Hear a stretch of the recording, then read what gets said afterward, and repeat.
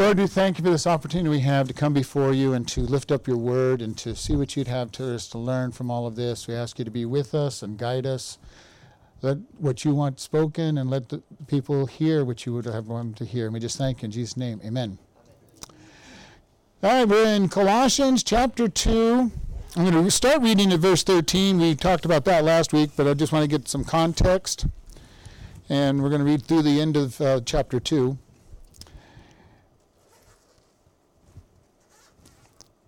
As soon as I make sure that it makes sense.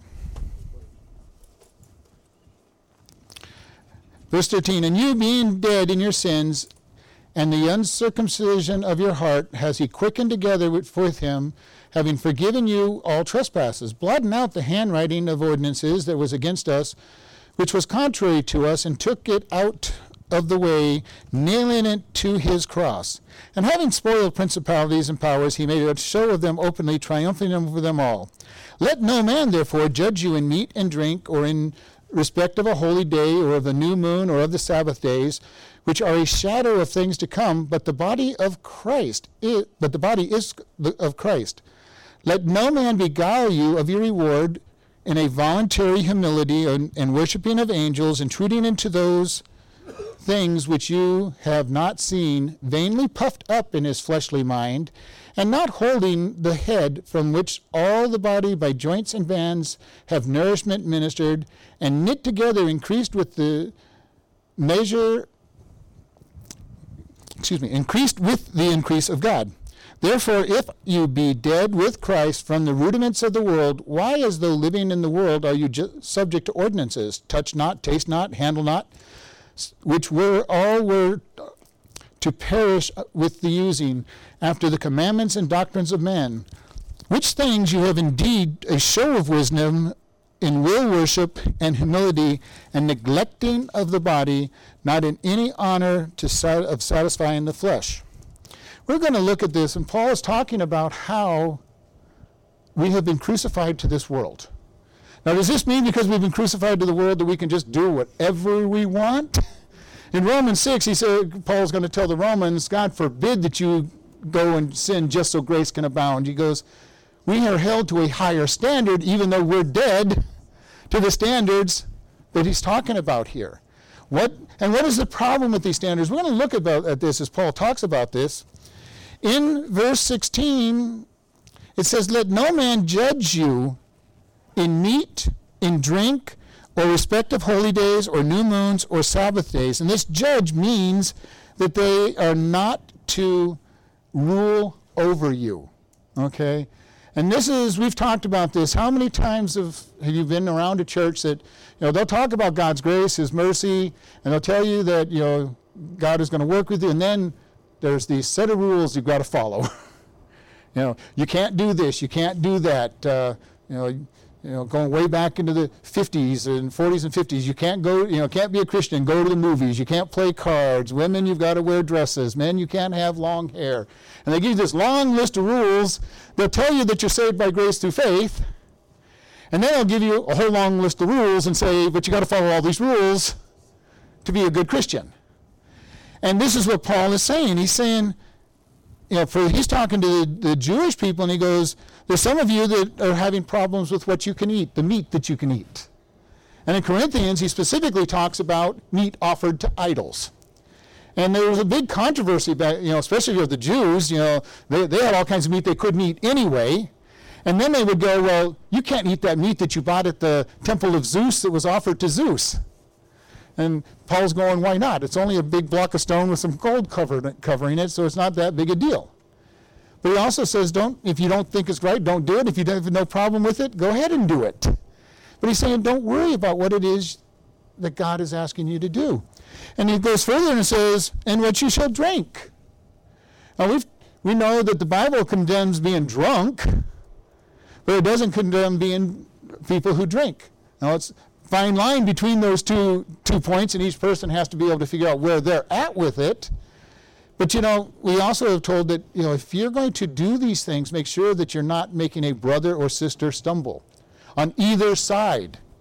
If you've got the freedom to do something and you're sitting down with somebody who thinks it's wrong, you go out to dinner and you have no problem drinking, and you're sitting there with somebody who has a big problem with drinking and thinks it's sin, don't order a drink while you're at the restaurant with them. It's not right for them.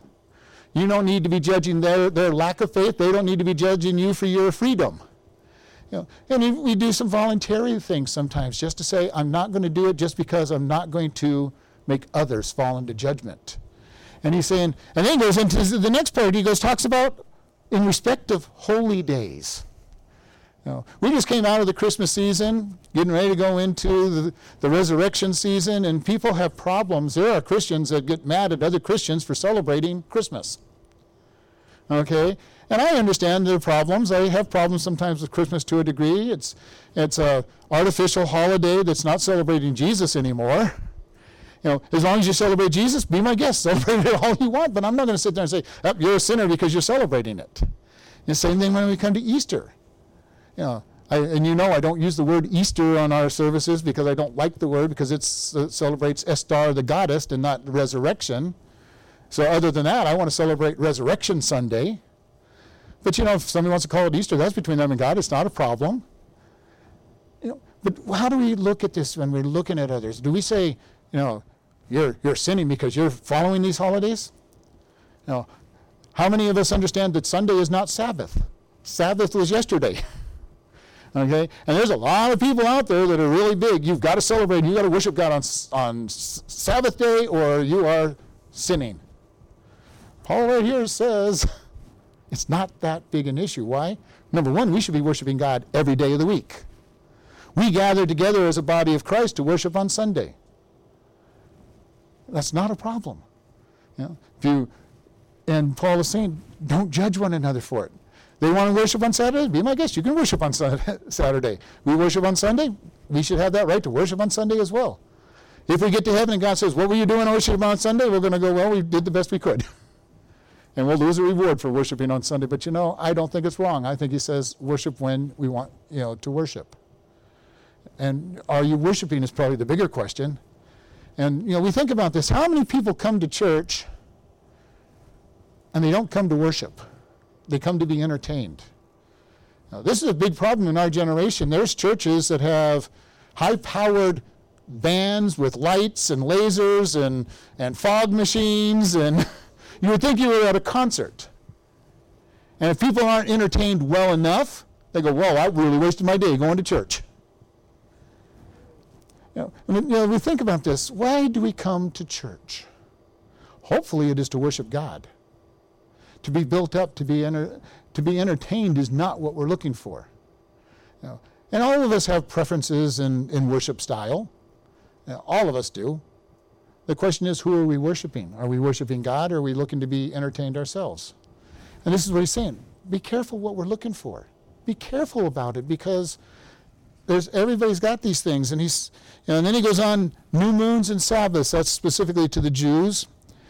And then what he says about these, all these things that you are worried about are a shadow of what you're supposed to be doing. We're supposed to be worshiping Christ, being one in his body. And a very important thing for us as the body of Christ is every one of us are a different piece of the body. Every one of us. And I love in Corinthians where Paul says, well, are all of you an eye? Think about a church with nothing but eyes.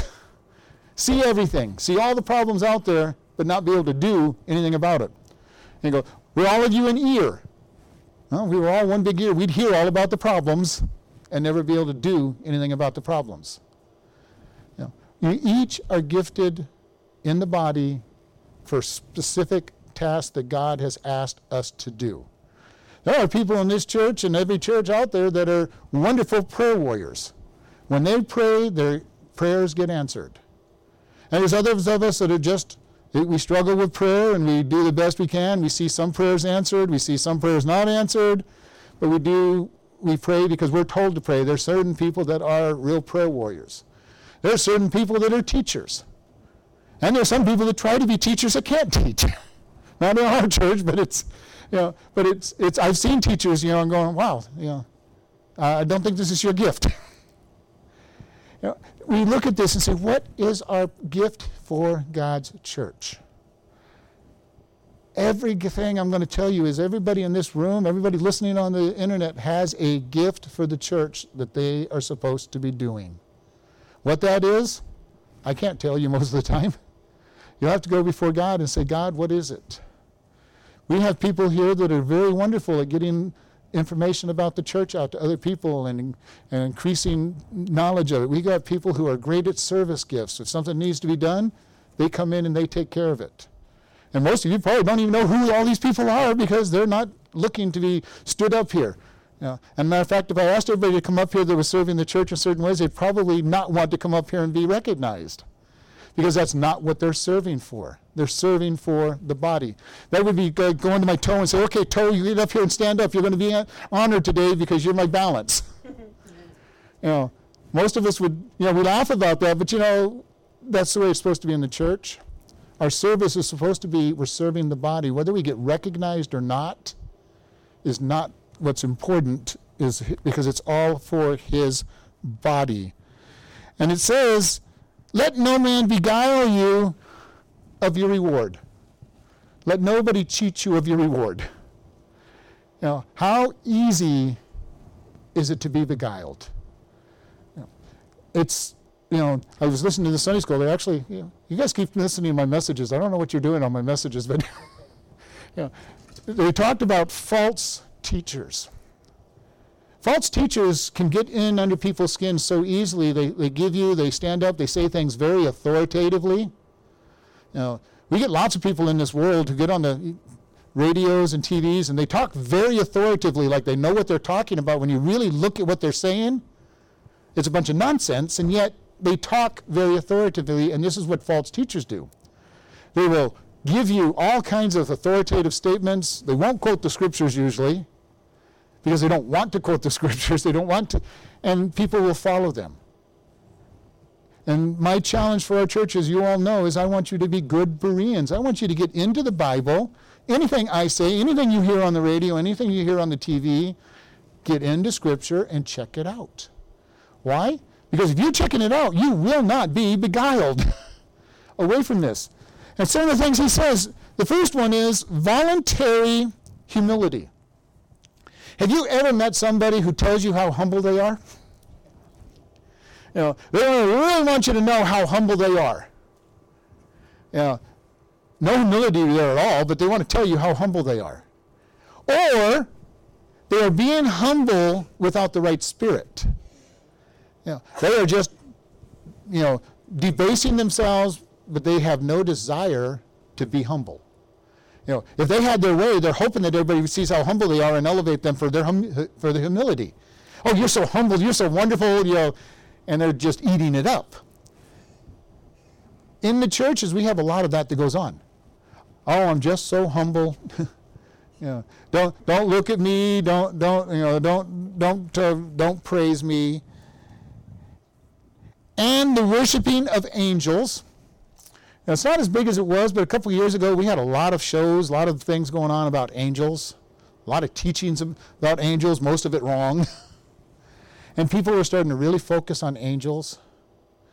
And you know what? In the scriptures, every time an angel has been focused on, they always point where? Right back to God. Don't worship me. That's the one we worship.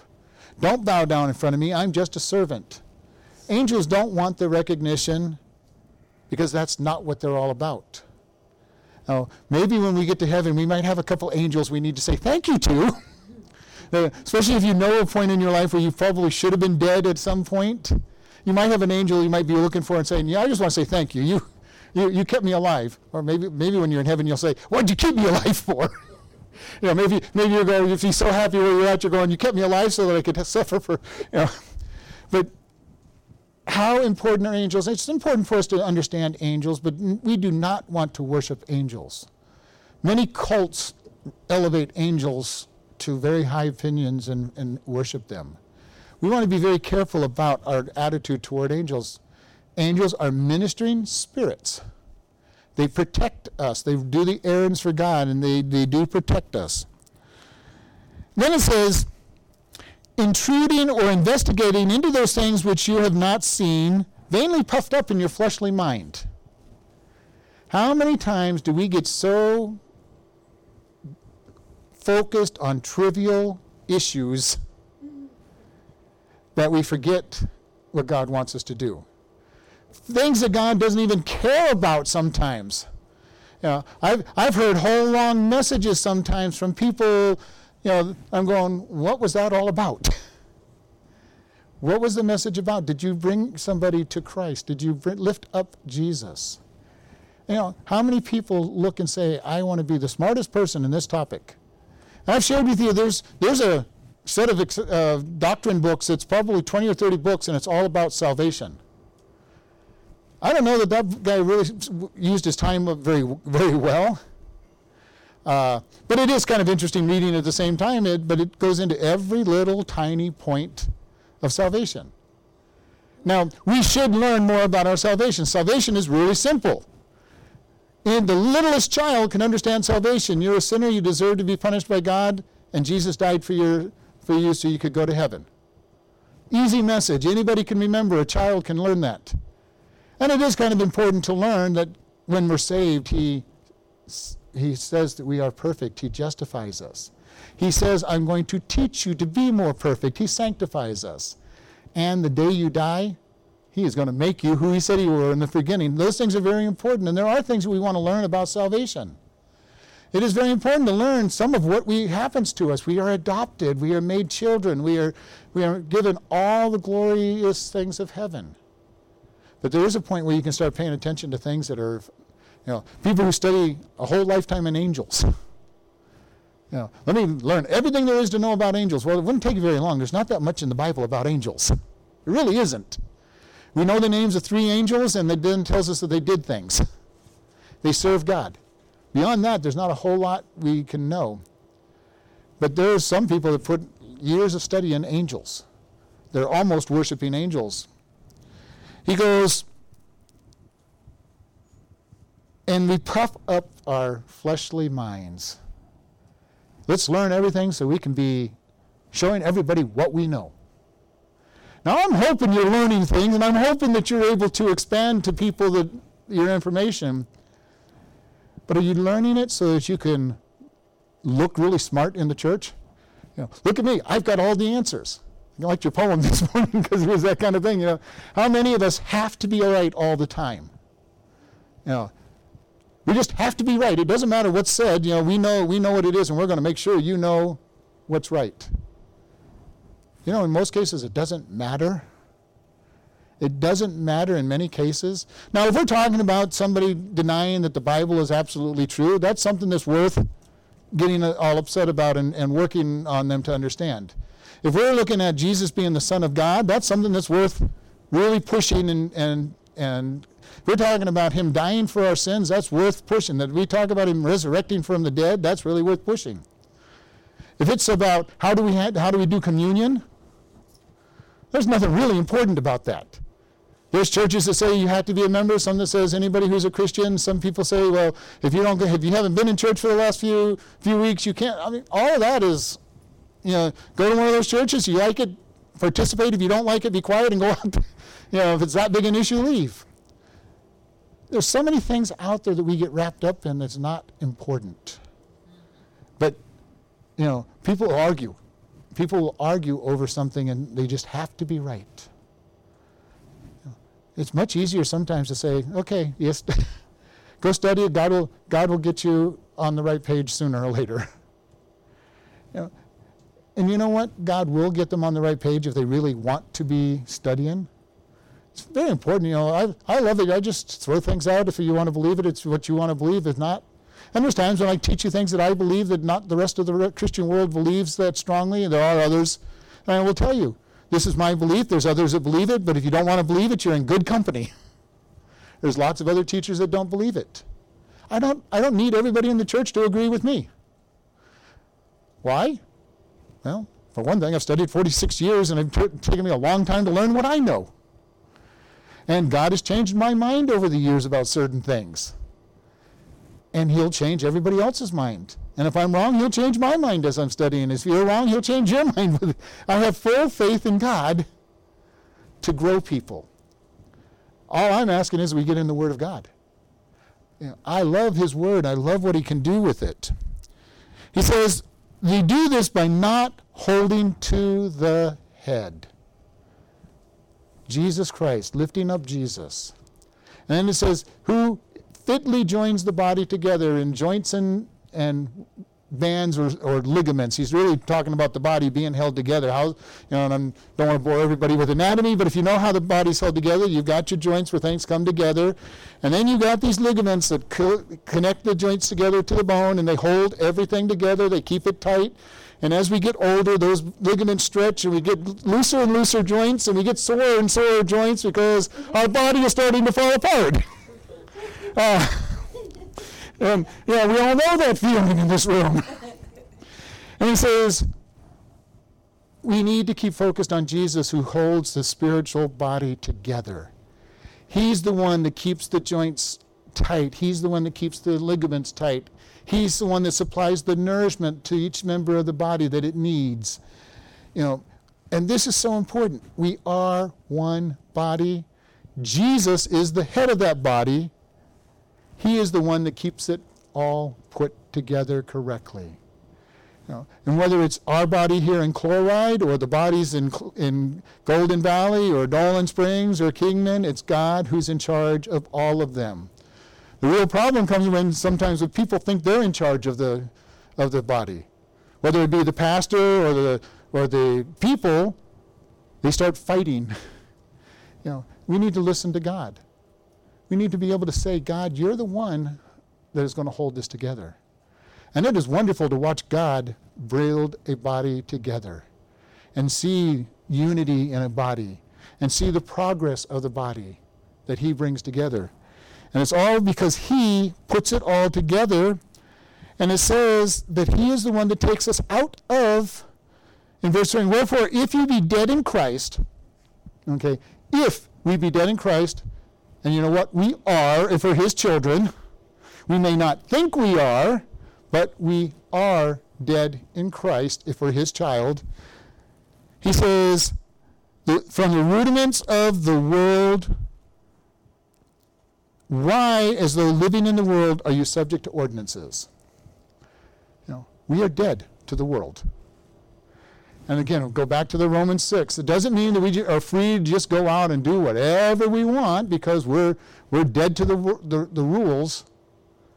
Because if you think about what Jesus did to the rules, when he was talking to them, he goes, you have heard it said that if you commit adultery, that you're not to commit adultery. He goes, I say to you, if you've looked at the person with lust, you've committed adultery with them in your heart already. Because you have heard you shall not commit murder. If you are angry at a brother without cause, you have committed murder already in your heart. Jesus took all the ordinances and rules of the world and intensifies them. When we look at it and we say, God, I've got my whole life put together. If you ever get to that place where you think that you've got your whole life put together, look out. Because if you're really following God, he's going to point out to you, you don't have your life put together. Every time we think we know about God, whatever we think we know about God, we don't know enough. Whatever, we talked about this a couple weeks ago, whatever you know about grace or what you think you know about grace, you really don't understand grace. What you think you know about love, God will show you don't know anything about love because maybe you've been there. Maybe you've been to the place where you go, God, I've got this love thing together. I really love all the people that I'm around all the time. And as soon as you think that, along comes this person who makes you think like you've never known anything about love. Because they are very hard to love. God, I've got this forgiveness thing down really pat. I can forgive everybody. He'll put somebody in your path that really needs to be forgiven. God loves to be able to show us that wherever we think we're at, we're not there yet. We are going to be growing for the rest of our lives. For the rest of our lives, however long that might be, for the rest of our lives, we're going to be growing and learning to. And then he just catches into a couple of these. Touch not, taste not, handle not, which are all to perish with the using. Do you realize that of all the times that you're in a situation, if you're thinking, what should I be doing or should not be doing, you're not quite living the way you're supposed to because God says, I want to crucify this. There are things that I hope all of us do, but I know things that I don't do, not because I go, okay, what does the Bible say about this? I used to love the idea. They had the old bracelets in the 70s and 80s, WWJD, what would Jesus do?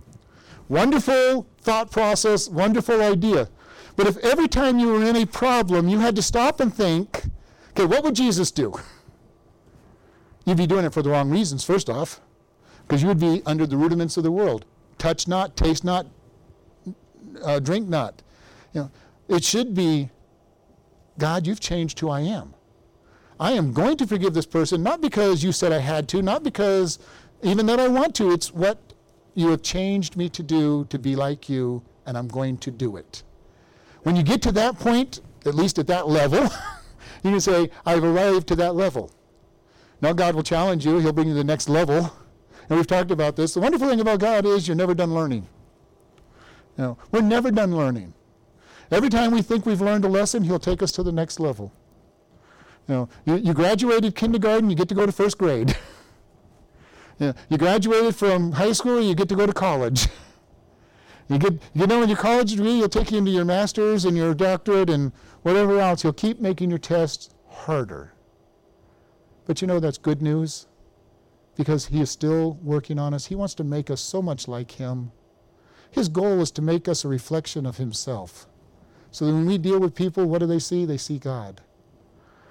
And I love watching the lives in this church as they're changing, and people reflect more and more of God, more and more of his love, more and more desire to know him in a deeper way, being more and more forgiving, and also knowing that they've got a lot more further to go, just like I have a lot further to go. And hopefully we'll all learn to forgive each other and build each other up, and be able to say, I really like what you're doing. I want to see you keep moving forward. He says, these things indeed show of a wisdom. When we live under these rules and regulations, we look like everything's good. You look at somebody and say, oh, you're a really good Christian. You don't drink, you don't do this, you don't do that, you don't do that. You're really good. And what is Paul saying is, if you're doing it for those reasons, it's just appearance of wisdom. In will, worship, and humility. This is kind of an interesting term. I don't know if any of you have ever noticed this word, because I didn't notice it until I first started studying this for this week. Will worship. That is an act of the will. I am going to worship him because I'm told to worship him, so therefore I will worship him. Hopefully, you come to a place where you just want to worship God. I have times when I just... a lot of times when I'm crossing the prison yard, I'll just be singing a song and talking to God as I cross the yard, and get to the end and going, wow, that was kind of interesting. I just had a wonderful time with God. Not because I chose to, not just because he's done it. Hopefully you've come to that place where you have those times when you are just worshiping God, because you and he are so close together that you worship him. That you think about these verses. And we've been working on some verses, and I hope that as you're learning these verses, they're not just exercises in memory. I hope that there's something that says, this is a real verse for my life. Because I can tell you, when I first started learning these verses many, many years ago, most of them were just an exercise in memory. I was asked to memorize these in the discipleship class. I memorized them. It's taken me 30 years for most of these verses to finally all of a sudden, hold it, this verse has meaning. They're not just words.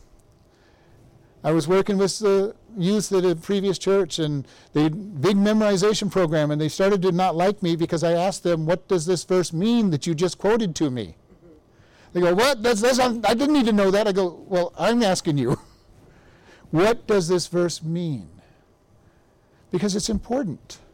1 John 1:9, if we confess our sins, he is faithful and just to forgive us of all unrighteousness. Do you understand the power of that verse? Okay, God is wanting to forgive us, not for our salvation, for our fellowship with him.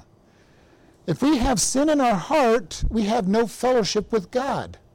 If we have no fellowship with God, we will not have fellowship with his people. That is proper fellowship. And if we're not having fellowship with his people because we're looking at the sin in our life, we will eventually leave all aspects of God. It's a very powerful verse. But all I've got to do is confess to him. Confess, homologeo, say the same thing. God, it is wrong.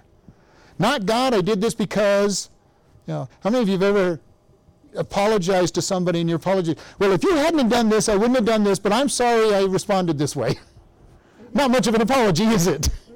You made me do this, but I'm going to tell you I'm sorry anyway because I'm really not sorry, but I want you to make you think I'm sorry. God is looking for us to say, I am sorry. God, it was sin. It works really well when we're even talking to other people just to finally say, I am really sorry I did whatever it was, and be very sorry that you did it. Whether you feel justified on it doesn't really matter. Being able to tell somebody, I am sorry that I reacted this way. Oftentimes it doesn't matter whether we were right. It doesn't matter whether Romans 8:28 came through and it worked out together for good. If it's still wrong, we need to be able to tell them, I'm sorry. He says, out of will worship and humility and neglecting the body, not in any honor to the satisfying of the flesh, neglecting the church, neglecting the head. When we start not living according to our flesh being crucified, harm is done to the church. We will start neglecting the church. We will start neglecting the word. What usually happens when somebody has sin in their life?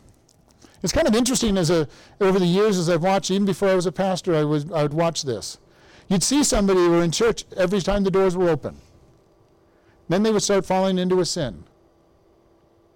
And they would stop coming to services.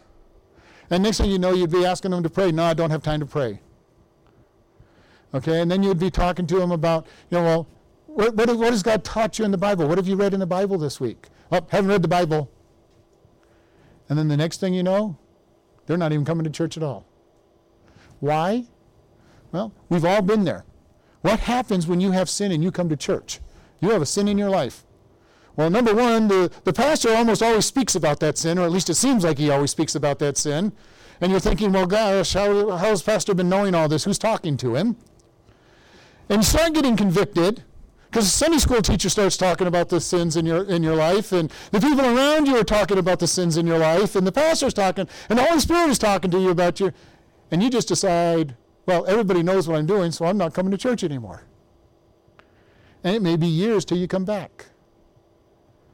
And as a matter of fact, nobody knows anything about it. They're just being led by the Holy Spirit to speak. Over the years, I've had my toes stepped on so many times by pastors. There's times in the car on my way to work that I'll hear some pastor speak, and I'm going, okay, this guy spoke this message 15 years ago, and it's hitting me between the eyes today. We need to be sensitive to these things and say, God, I repent. Help me to grow in this area. Because that's all he's wanting us to do is grow. He wants us to grow and grow. And we've mentioned this. All of us had children in our life, or grandchildren in our life, or nieces or nephews in our life. Those babies don't stay babies very long. Actually, they grow up too fast sometimes, it seems like. But if they did stay a baby, wouldn't we be concerned? Matter of fact, in the medical world, it's called failure to thrive. This baby isn't growing. And it bothers the parents. It bothers the medical establishment. How many people do we have as Christians that are failing to thrive? They have not grown. They are still that baby laying on their back, needing their diaper changed, needing formula, and never growing. And God says, no, I want my children to grow. I want to see them grow up. Paul is saying, you do this, but not out of your will. Our flesh is crucified and Christ lives in us. Excuse me. And he comes out of us. He is the one that changes us. And we've talked so often about this. How do we change? Not because I sit there and say, I will change, I will change, I will change, because if I say I will change, I will change, I won't change. Okay? I may look like I have changed. I may look real good for a long period of time. But you know what? God is real good at proving to you that you have not changed. God, I am really forgiving. I can forgive everybody I come across. I have got this forgiveness thing down. Okay, here, forgive this person who does something really awful to you, whatever that might be, whatever awful would be in your life. Yeah. And God says, okay, let's see how good you are. Will your will take you through this? God, I've got my anger. I haven't been angry at anybody for a long time. Oh, so many of us have a problem with anger. And all of a sudden, something will come along, and we will just lose our cool and end up saying or doing something we shouldn't have done. Maybe not something that's going to put us in prison, but something that just tears our testimony to pieces. Be hidden in Christ. Be crucified in the flesh. I am crucified with Christ, nevertheless I live, yet not I, but Christ liveth in me. In the life that I now live, I live according to faith in him. He is the one that gives us the strength. He is the one that builds us up. He is the one that will glorify us in the long run, because that's what he's wanting to do. When we get to heaven and we see what he has done through us, and we get the rewards for what he has done for us, we will have some position of authority in heaven. What that is, I have no idea. All I know is he says the people who are faithful on this world will be used in heaven for eternity. I have thought about this so many times. The short time we live on earth. Let's say you even really did really well. You lived like the patriarchs of old and lived to be 1,000 years old.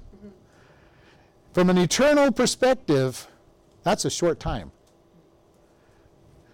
20 trillion years from now, whatever you've done on this world is what you will be blessed with or not blessed with having to deal with. The authorities, the positions, the rewards will be there for you. I said 20 trillion, you could go, Googleplex if you want, however big number you can come up with down the road. What we did in this little short time on this world is what we'll be blessed with for eternity. And eternity is a long time. And what we reject from God will be the rewards we don't get for eternity. Let's go ahead and close in prayer. Lord, we just thank you for this day. We thank you for how much you love and care for us. Lord, we ask that you help each one of us learn to be crucified and to live in you and through you, that you will be exalted in our life and that you will change who we are because of our crucifixion in you. And we just thank you in Jesus' name. Amen.